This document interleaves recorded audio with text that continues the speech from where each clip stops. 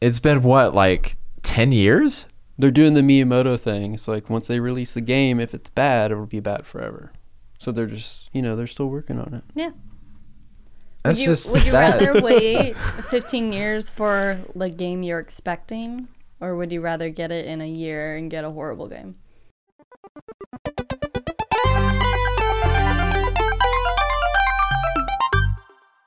So the past couple of weeks, I've been feeling nostalgic. Some childhood memories have been coming back to me, partly brought on by the Nintendo Direct, where there were some like direct callbacks like, oh, we're going to do a Link's Awakening remake. Is that nostalgic for anyone else? Oh, yeah. Oh, yeah.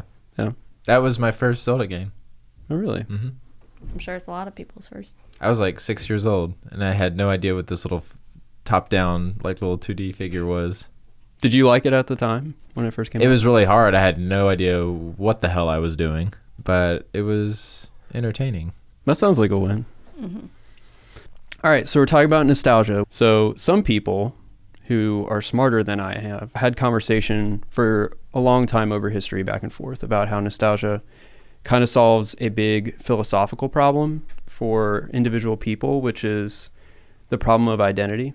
So, like that whole thing about the ship that's in poor condition and it's getting its parts replaced, and then over time it's like, is it a new ship if all the parts get replaced? That whole thing. But like with people and atoms, and every 5 years you get completely replaced with new atoms. Are you still the same person?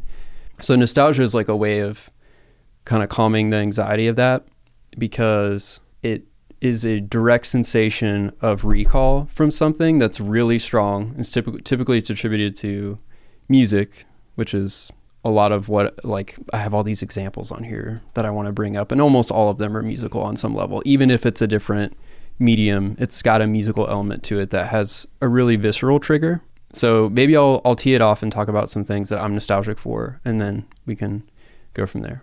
So some stuff from when I was younger that I get immediately nostalgic for if I have brushes with it is when I was 7 or 8, I was living in New Jersey, which is not at all relevant to what I'm about to share, but I'm just remembering it out loud. And I had this friend, Hassani, who was older than I was, and he had a Super Nintendo, which was really cool. And I would go over and hang out with him sometimes, and one of the things that we would do if we weren't outside is we would play his Super Nintendo.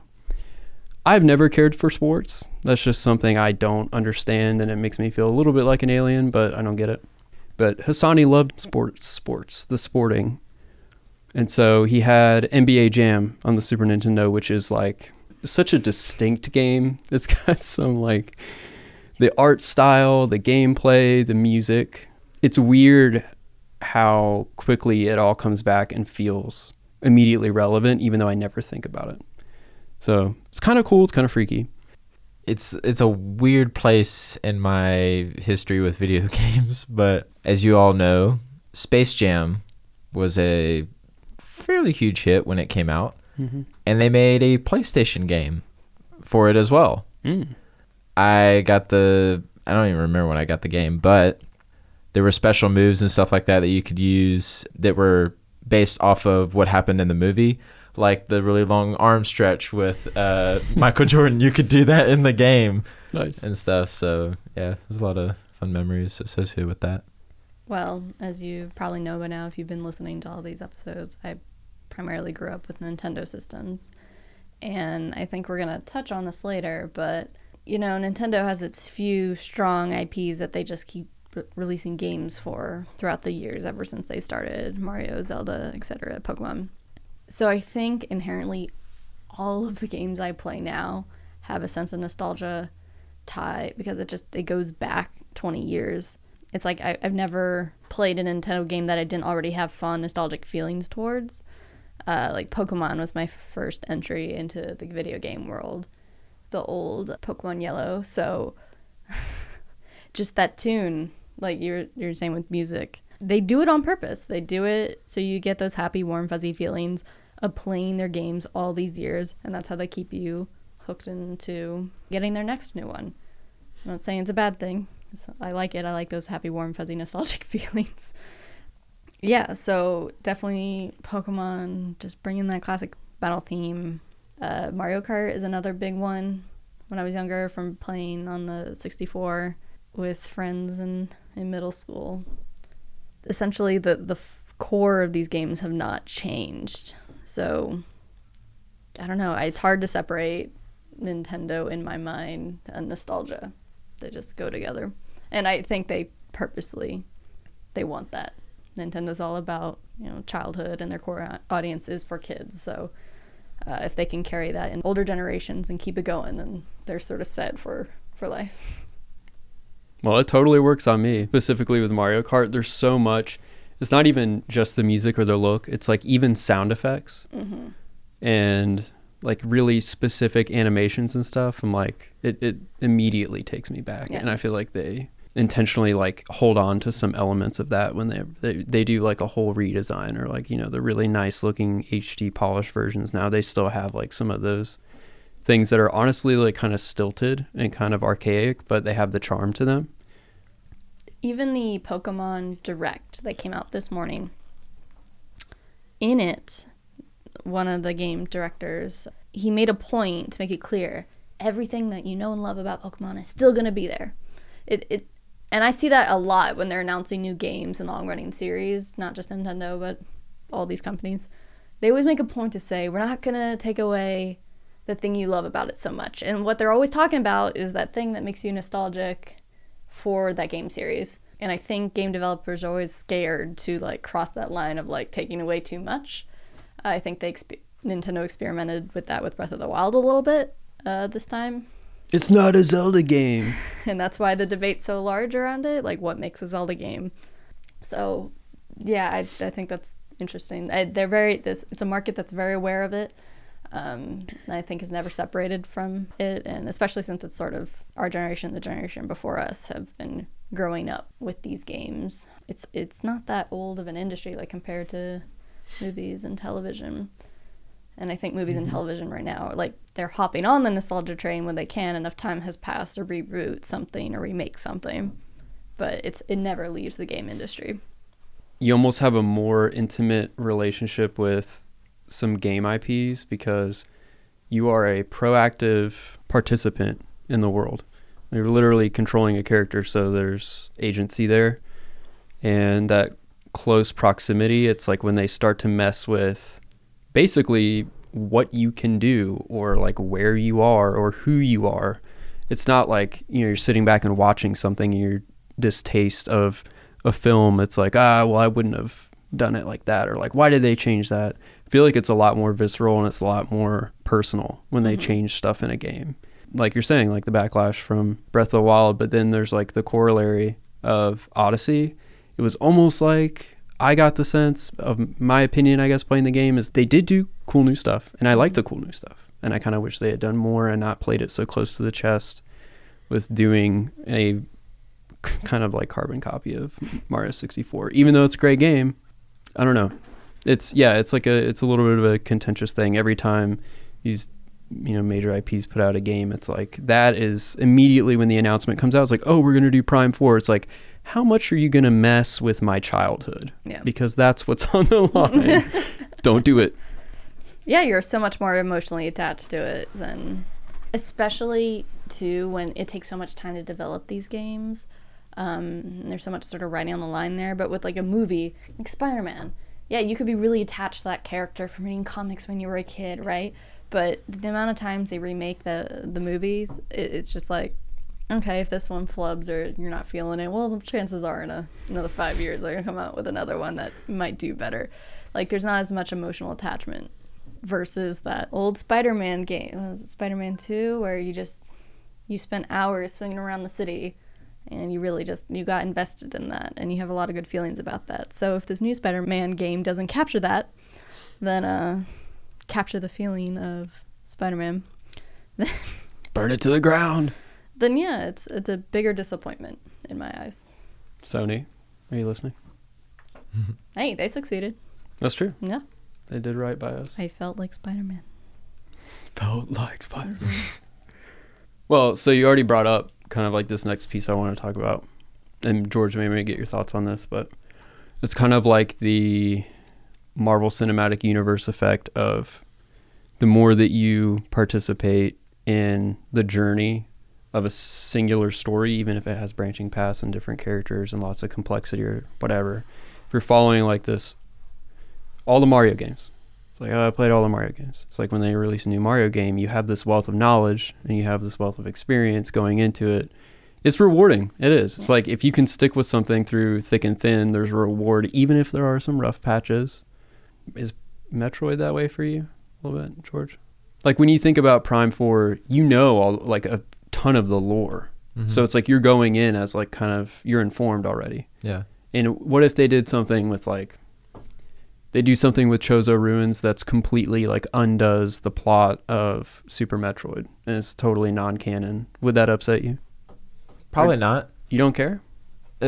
No, I do care. I think at least with where they're kind of going is like the original Metroid Prime was based off of, you know, a previous Metroid game. The other two are not. They're their own standalone, branching off into its own story type thing, which fourth, I think, potentially is going to, they should pick up where the third one left off. So it's a continuation of the Prime like branching path, yeah? Yeah, but being that it's the first time on the Switch and basically skipped the Wii U, and, you know, Zelda, obviously, with when its new iteration came out for the next generation, the Wii U, they did a major revamp for the Legend of Zelda series, whether it's a true Legend of Zelda game or not. You want to fight about it? No, I don't want to fight about it, but I have strong opinions about it. Me too, let's fight. I feel like they're going to do something like that for the fourth one. It'll have a same story, but as far as gameplay and all that kind of stuff, there'll be a lot of stuff potentially new that will be revamped, because Mario, Zelda, and Metroid, Kirby are like the major IPs of Nintendo, and Pokemon, I guess. I think whether or not we agree or disagree whether Breath of the Wild breaks what it is to be Zelda.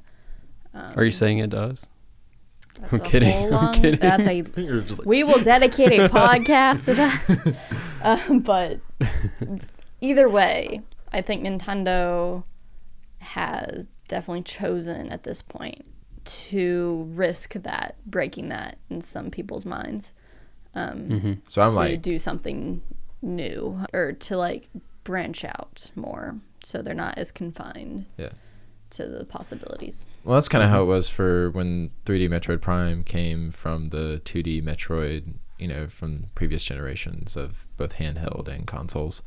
I am like, yes, I am all for it. In my mind, I have a list of stuff that I think would be potentially cool for them to. Right now, if they were to intentionally break, kind of like with Disney with the new Star Wars, is kind of disregarding the old canon and starting their new thing, which makes sense. I don't know if I'll be crazy about that. If it's just like a completely revamped just idea of Metroid and that sort of stuff, I'm not. It's got to have its roots. Well, the title, like the moniker, it wouldn't make sense. Right, it's 4, so It'd it's be very essentially misleading. picking off from 3. Yeah. A reboot, Agreed. but not a reboot. Yeah.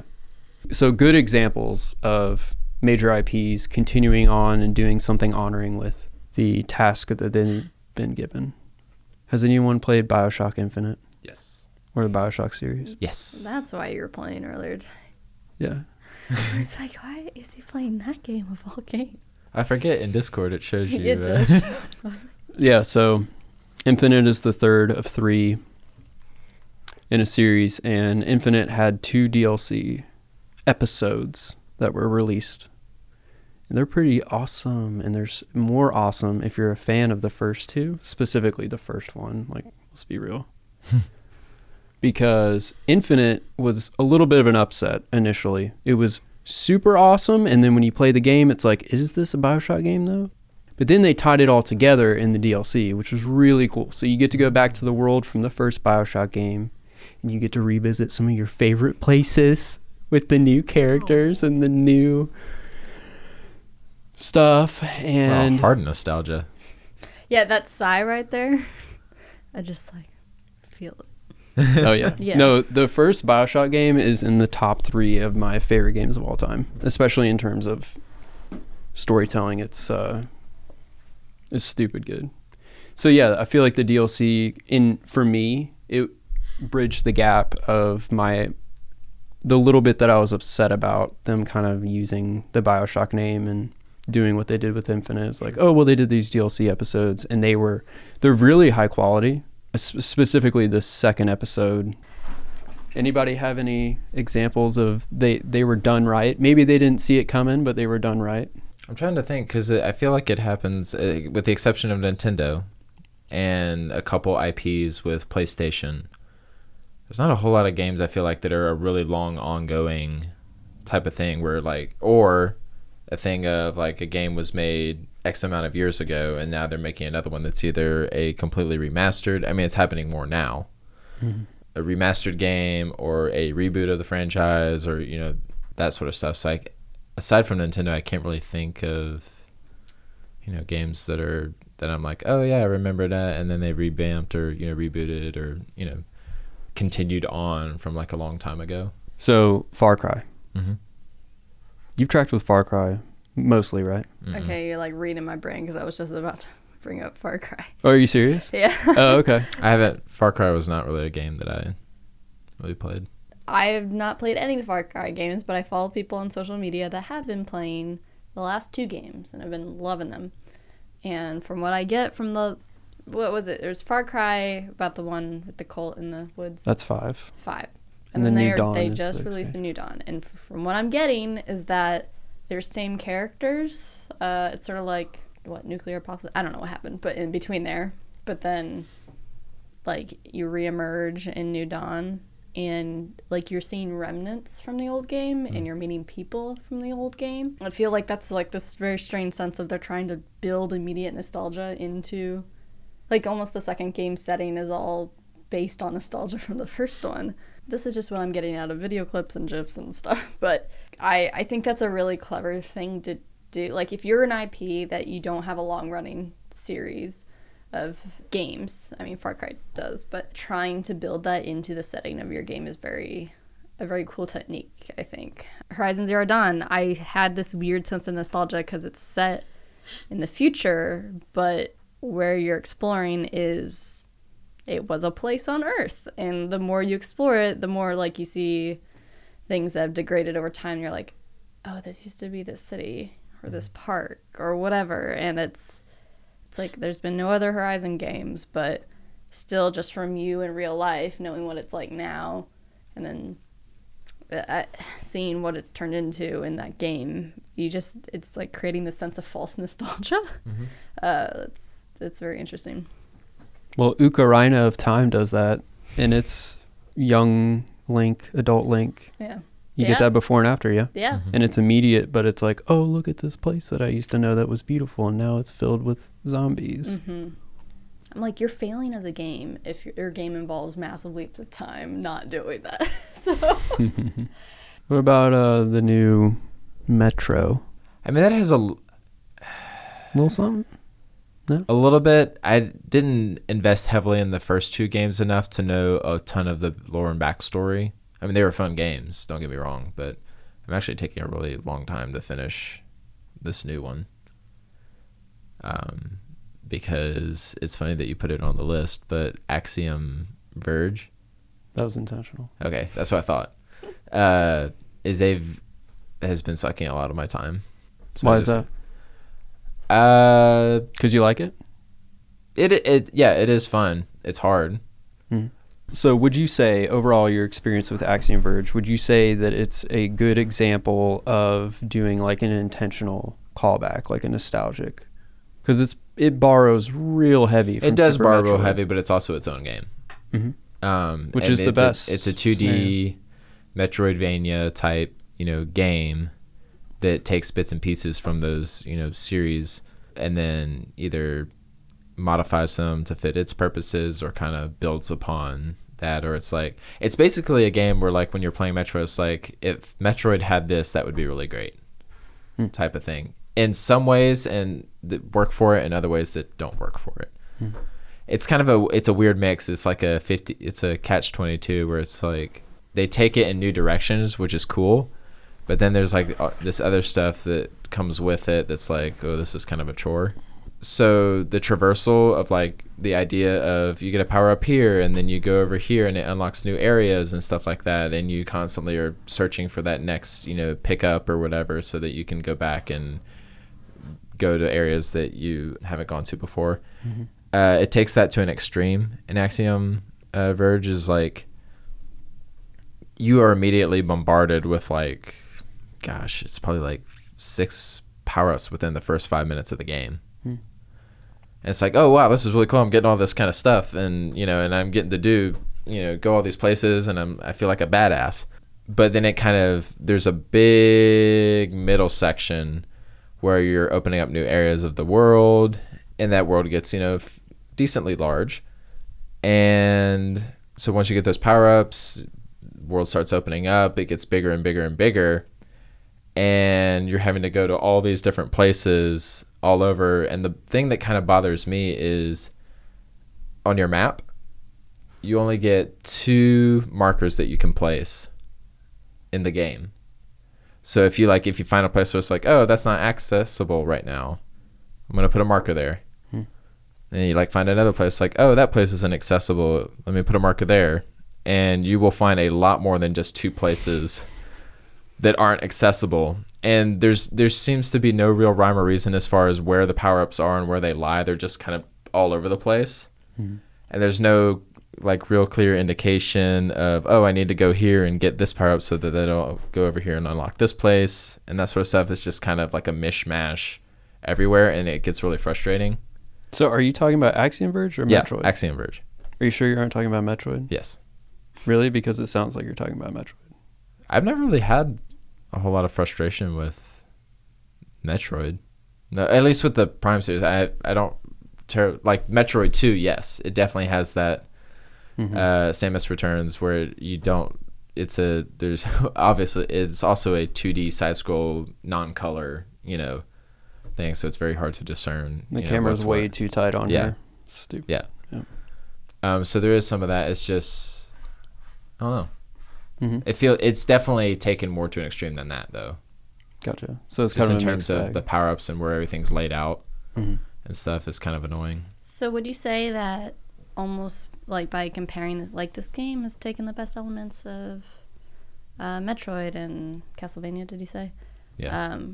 It's like almost that would you say they use that as a jumping off point to get players that are interested in those?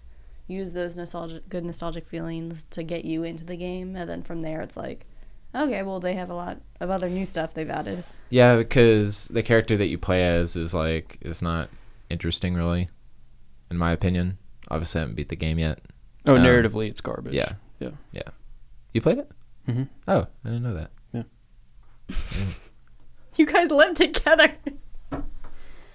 Anyway. Yeah, we've been living together for almost a year, and I haven't shared my library with you. I'm a very private person. Anyway, I guess I'm trying to bring it back to the nostalgia bit, where I think it's interesting that a lot of like indie games or smaller games that might have a hard time getting a new following are able to. It's definitely preying. It's definitely preying upon that. Whereas some like Shovel Knight that definitely prey on that. Like, oh, it came out. It's like, oh, it's a lot like this one. And I see so many startups, and like we're building this game. It's gonna feel like the old Zeldas, and it's just like, okay, as long as you follow through, don't be invoking these big beloved titles to sell your game. It better be worth it. So it sure makes the marketing a lot easier if you can be like, oh, it's like this. Yeah. You like that, right? Well, then buy this. Yeah. Well, yeah, you guys know about Mighty Number 9. All I know about it is that it didn't get good feedback. No, it did not. Did you play it? You want to shed light on that? No, I haven't played it. Okay. So yeah, all I know is the secondhand story, which is someone who was involved pretty high level with the non-business aspects of the early Mega Man games. It's like, hey, well, Capcom hasn't made one in a while, so let me just get in here where there's a huge existing audience and market to them directly with a Kickstarter and be like, hey, you guys like Mega Man? I'm going to make Mega Man. Just give me your money. So they wanted to do 90,000 to get it going, and they ended up making $4 million What? from the What? Kickstarter. What? And they crapped out a really terrible game. No. Yeah, so it's like a weird gimmick that wasn't like Mega Man. It was like one of the core mechanics that they changed. So talking about nostalgia, like they changed the basic gameplay. It's real sketchy too, because apparently the story is they got the $4 million from the Kickstarter, and then they also signed a deal to do more money with a publisher. So it was like, what are you doing with all this money? But obviously having more money is not indicative of how good of a game you make, because dollars doesn't equal talent or effort or magic. But it's like super disappointing case of someone invoking Mega Man, which a lot of people are married to. That's $4 million in nostalgia feelings right there. That's what that is. Yeah. The support is there, the fandom is there, and then they just... And they wouldn't be tied with that publisher, I'm sure. They wouldn't have been able to have that contract without that $4 million, without that show of support. Because it was like a for sure thing, right? Yeah. Yeah. Wow. No, totally. It's okay now because Capcom did do another Mega Man game, Mega Man 11, which is great, and I've already talked about it to death, so it all worked out in the end, but like that's just such a preying on nostalgia. It's messed up. What about Star Citizen? Another Kickstarter, a long That's still kickstarting. Still kickstarting. Good lord. It's trying to kick it. So what is it invoking? It's invoking what previous games have set up, but wanting to do it better and contain it all in one game. It's the whole space exploration. It's being able to go down on planets, like combining a Destiny game where it's like down on planet hand-to-hand or gun-to-gun combat. Gun-to-gun combat. Close quarters gun combats. Banging each other. Shooting each other in first-person mode. Bring your gun to the knife fight, literally. Okay, sorry. And then a spaceship simulator type of deal where I can't think of a game that's more heavily reliant on just spaceships. Elite Dangerous, maybe? No Man's Sky, the greatest game ever made. But you go down and do stuff like that. Anyway. No, yeah, I'm with you. Or what's is it EVO? EVE Online? EVE Online, there we go. That's space, right? Mm-hmm. Yeah. Basically MMO. combining all the sci-fi type stuff that every person who plays those games loves and mashing it all into one game. Had a Kickstarter, did insanely well. I think it was like the best Kickstarter that had at the time. Like previously none of them had, like it set the new record for like most funds that were or whatever. Still in development. It's been what, like 10 years?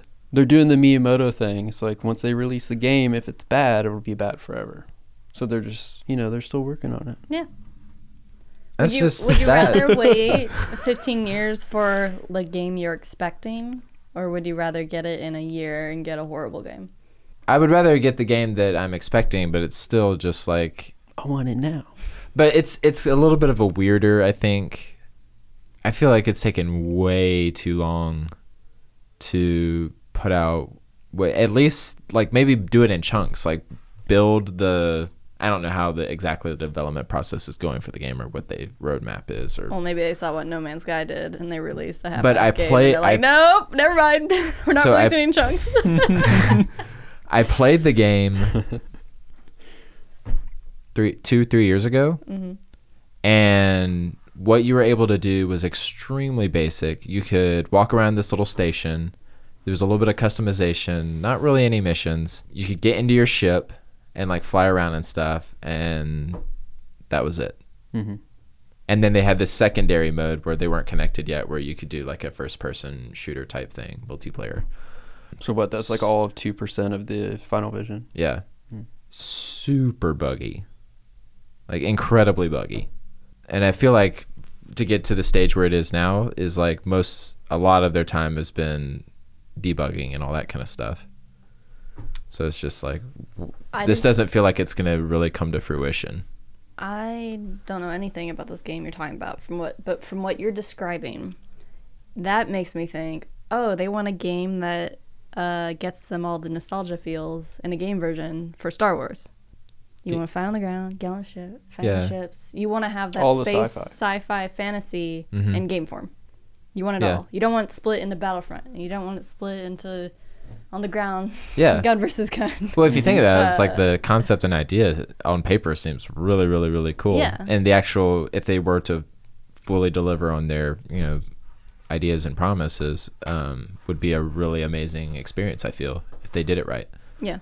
But it's just, I feel like they bit off way more than either one. I don't know what it is. I don't know what the breakdown is. One, why it's taken so long to get at the state where it is. Two, like implementing all the features that they're wanting, to implement. You know what? I'm going to defend the devs a little bit. The most recent footage I've seen, it actually looks like it's coming together pretty well. Heard a couple people talk about it. It looks awesome.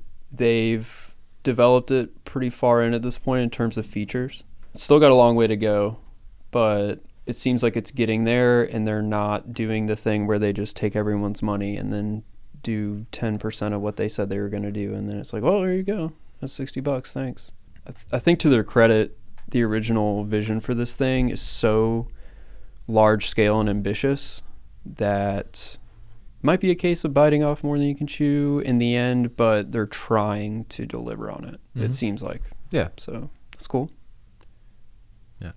That's what, was funny when you said that about trying to do all the Star Wars in one experience. It actually made me think of Coder, but then I was like, wait, no, that's not really quite it. But then I thought of Mass Effect. Yeah. Which is like, that's a really interesting case because BioWare did Coder stuff with the Star Wars IP license, and then they're like, oh, we're going to do our own original, quote unquote, but it's Star Wars. And it's all the things, pretty much. It's deep RPG in terms of character building. It has a morality system. It has conversations that are actually worth having, where you have dialogue where you can actually kind of choose what's going on, and it's not just a binary thing. It's got deep combat. It's got vehicles that sometimes are good, sometimes not so much. I mean, it's pretty expansive. It's like Space Sim meets sci-fi epic. So it's like your ship, you have all the systems that can be, modified or go wrong, and you have to repair each individually and all that kind of stuff. You would like Mass Effect, that's what I'm saying. Yeah. Yeah, you would. Yeah, well, all working off that, what the people that would be playing those games, the age they were at. You'd think when they were young, they were sitting in the original Star Wars movie theater, starry-eyed. Yeah. They want to be a part of the action. We're kind of being hard on Axiom Verge, but it's an indie game. Mm-hmm. They're trying to do something that Nintendo did 10 years before with, all of their available resources. So the fact that they had any success in that's pretty incredible. Mm-hmm.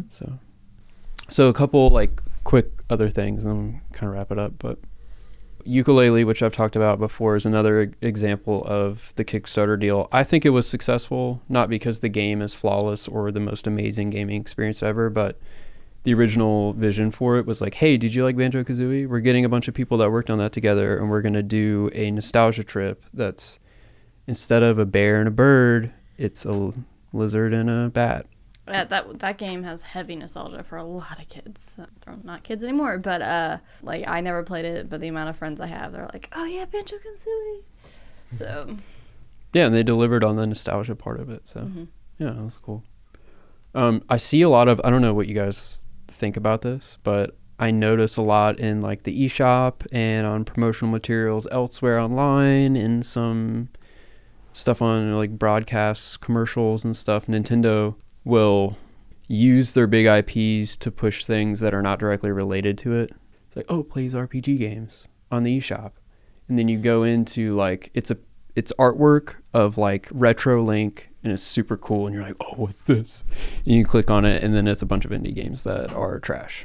Nintendo's the master of utilizing nostalgia in most everything they touch. I think I just shared a week ago an ad. It was a clothing ad for their Pokemon line of clothes. Basically office shirts with little imprints of Pokemon printed on them. But the whole ad, the way the cinematography and the lighting, it just had this sense, this haziness to it almost. This like of a better day, the sun shining perfectly, and like having the sort of the jaded older person looking fondly at the young kid with the new Pokemon game, and like this whole sequence of just going back and dusting off his old DS or whatever. It's like that whole ad is just to make you feel super nostalgic for Pokemon and buy an adult item that has Pokemon engraved on it or printed on it.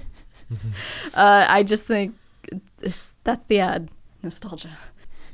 That's most of, like, whenever they're trying to target an adult audience, that's what they do.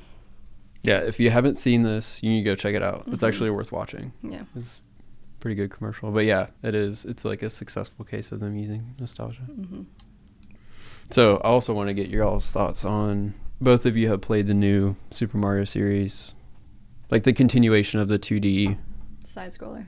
The new Super Mario Brothers Deluxe U revamp For Switch 2 with Luigi and Peachette. Have you played any of these? Nope. On the Wii or the Wii U Nope. or the Switch? I didn't have You the had 3 Wii U. consoles, sir. I did not have the Wii U. That's And the your Wii was a weird thing. We really didn't have a whole lot of original Nintendo IPs, except for Mario Kart. Excuse me. Yes, it did. No, I'm That saying hurts my like that we feelings. owned, that we as my family owned. No. But you had a Wii? You just didn't invest in it? Nope. Gotcha. Oh, man. Except Right through the for heart. Smash Bros. And Mario Kart were the only ones that we got for the Wii. They were like core Nintendo and Wii Sports, obviously. Obviously. Nice. Yeah. Well, never mind. No, definitely. No, they haven't changed. I mean, they'll branch off, and we briefly talked about this on another podcast, but they'll branch off and they'll do their 3D versions, their Mario Kart versions, their space versions, but like they'll still release the classic. The graphics have been updated, but your core mechanics have not changed. It's still the side scroller. Anyone who's played the first one can pick up the newest one and understand what's going on. I think it's less nostalgia and more just like, hey, you like this? It's remained the same after all this time. It's like, it's not like it's something new and it's calling back to that old thing. It's just like, it is the old thing. So That's my problem with it. yeah. I want it to be a new thing that harkens back to the old thing and inside of it. I don't want the same thing. I know that there are people who are younger than me who are experiencing it for the first time and they get the joy of that. But like, you can still go back and play original Mario games. It's fully accessible to you on the new hardware. Oh, but the graphics are so terrible. And it's They actually aren't, though. for its era. No, I don't think it's an eyesore now. If you go back and play like the first 3 Mario games, they're not an eyesore. No. Not at all. You and I's opinion is not an eyesore, but to some other newer generation, who knows? Like, it's really hard for me to go play older games. Like, you know, I have people say, you're going to like Final Fantasy X. Well, you should go play it. But I'm like, the graphics bother me. Like, I know it's probably a good game, and probably if I played it right when it came out, I would have enjoyed it. But, like, I'm just a person that I'm so used to the HD, the glossiness. Or if it's something really stylized, like Nintendo likes to do a lot, I'm good with that. But, yeah, it bothers me. It's hard. Well, so this makes me think of a couple games that came out relatively recently in the past like 5 years or so. Same developer. One of them is called Odalis, The Dark Call, and one of them is called Oniken. And they're 2 pretty different games. Yeah, I know, exactly. Eyebrows have been raised. They do the shitty graphics on purpose for the nostalgia, I assume. It's probably on some level less of a technical feat too, but that's See, not why they would make that decision. they I don't assume. get nostalgia points for me. Like, what if I go back and play the original Star Wars Battlefront? That gets nostalgia points for me, and I can accept it because I played it when it came out with friends, and I had a great time, and so I'm still able to play it now if I want to go dust off my old PlayStation 2 or whatever. So it's like there's that level of acceptance because you already earned your brownie points with me, so you don't have to earn my respect. You already have it. So it's a lot harder. It's a lot harder for me, like with those games you just talked about, to be asked to accept that level of graphic fidelity and enjoy If you didn't it. go through that era. Exactly. Because at the time for us, we're like, holy crap, this Mm-hmm. is a freaking amazing game. Look at this. And then like what people grow up with today and then looking back to that era probably don't have the same, Yeah. way of looking at it as we do. And game developers know this because that's why we have all of these HD remakes. Like they just released Final Fantasy 12, I believe. They're making 7. Zodiac Age. And yeah, they're remaking 7. And it's like they realize there's a giant new audience that never played these games, and they know that either they don't have the machine to go play the old one, or they can't accept the old graphics. So Oh man, that bums me out. I'm totally on the other side of the fence on this. Yeah. Like, I didn't play the first Thief until like a couple of years ago, and I had no problems with the fact that it looks like trash. Like, I understand and I appreciate things that look aesthetically pleasing, but I also have no issue with going back in time in that way. For example, it's just weird to me the categories where people will excuse and allow things to, and then make, kind of defend it in a way. It's like, Skyrim is a buggy mess. It is awful. You walk into a room and someone is sitting on thin air and there's a cheese wheel on their head. It's like, that's pretty immersion breaking for anyone. And I'm talking about vanilla. I'm not even getting into mods. It's happening in Metro Exodus too. Is it? A little bit? You'll be fighting, you'll be in a normal like combat scenario, and then there's somebody who's running away from you, except he's like 20 stories up and in the sky. It's like, am I supposed to shoot you from here? Or You can't, it's too hard. well, That's funny. watch what I'm about to do, guys. I'm going to bring it back full circle. I think Nintendo has found the perfect middle ground for both sides. Link's Awakening, guys. It's a new style, but it feels, I think, like the tininess, the cuteness of it, and the simplified design, even though it's smooth and shiny, it makes you, I definitely got nostalgic feelings for the old games from that new style. I love the new style. Looks great. Still feel nostalgic. Mm-hmm. Would you agree with that? I almost wonder though too if it feels a little too, I hate to use this word, but kiddie. That's for babies. Have you never played a Nintendo game before? I know. I'm just saying I feel like it's maybe pushed the envelope a little further than I thought it would. I mean, I'm an animator. I love the cuter minimalist style. I think chibi's a thing. Yeah. I see it That more was just as- my opinion more as of- cute than childish. Mm-hmm. But yeah, and even if it is more childish looking, I don't think that's a wrong thing, a bad thing. Like, I don't think it should turn adults away from enjoying. No. So Yeah. that's why you have wonderful Pixar films that are obviously their main audiences for kids, but adults get just as much out of it. Mm-hmm. Mm-hmm. Yeah. Cool. Well, I hope this made you think fondly of some of your old childhood games and think about new ones that you get that same sense and nostalgia from. Yeah, go play it. Go dust off your old machine. Well, that's all the time we have for this week. See you next time.